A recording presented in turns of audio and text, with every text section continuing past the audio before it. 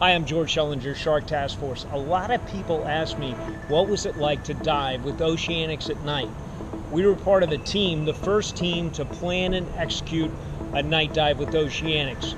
We were a little apprehensive when we first got in the water, but we found out the sharks just went into the normal pattern just like they did during the day. They were a little curious at first, but once they knew what we were, they just swam around.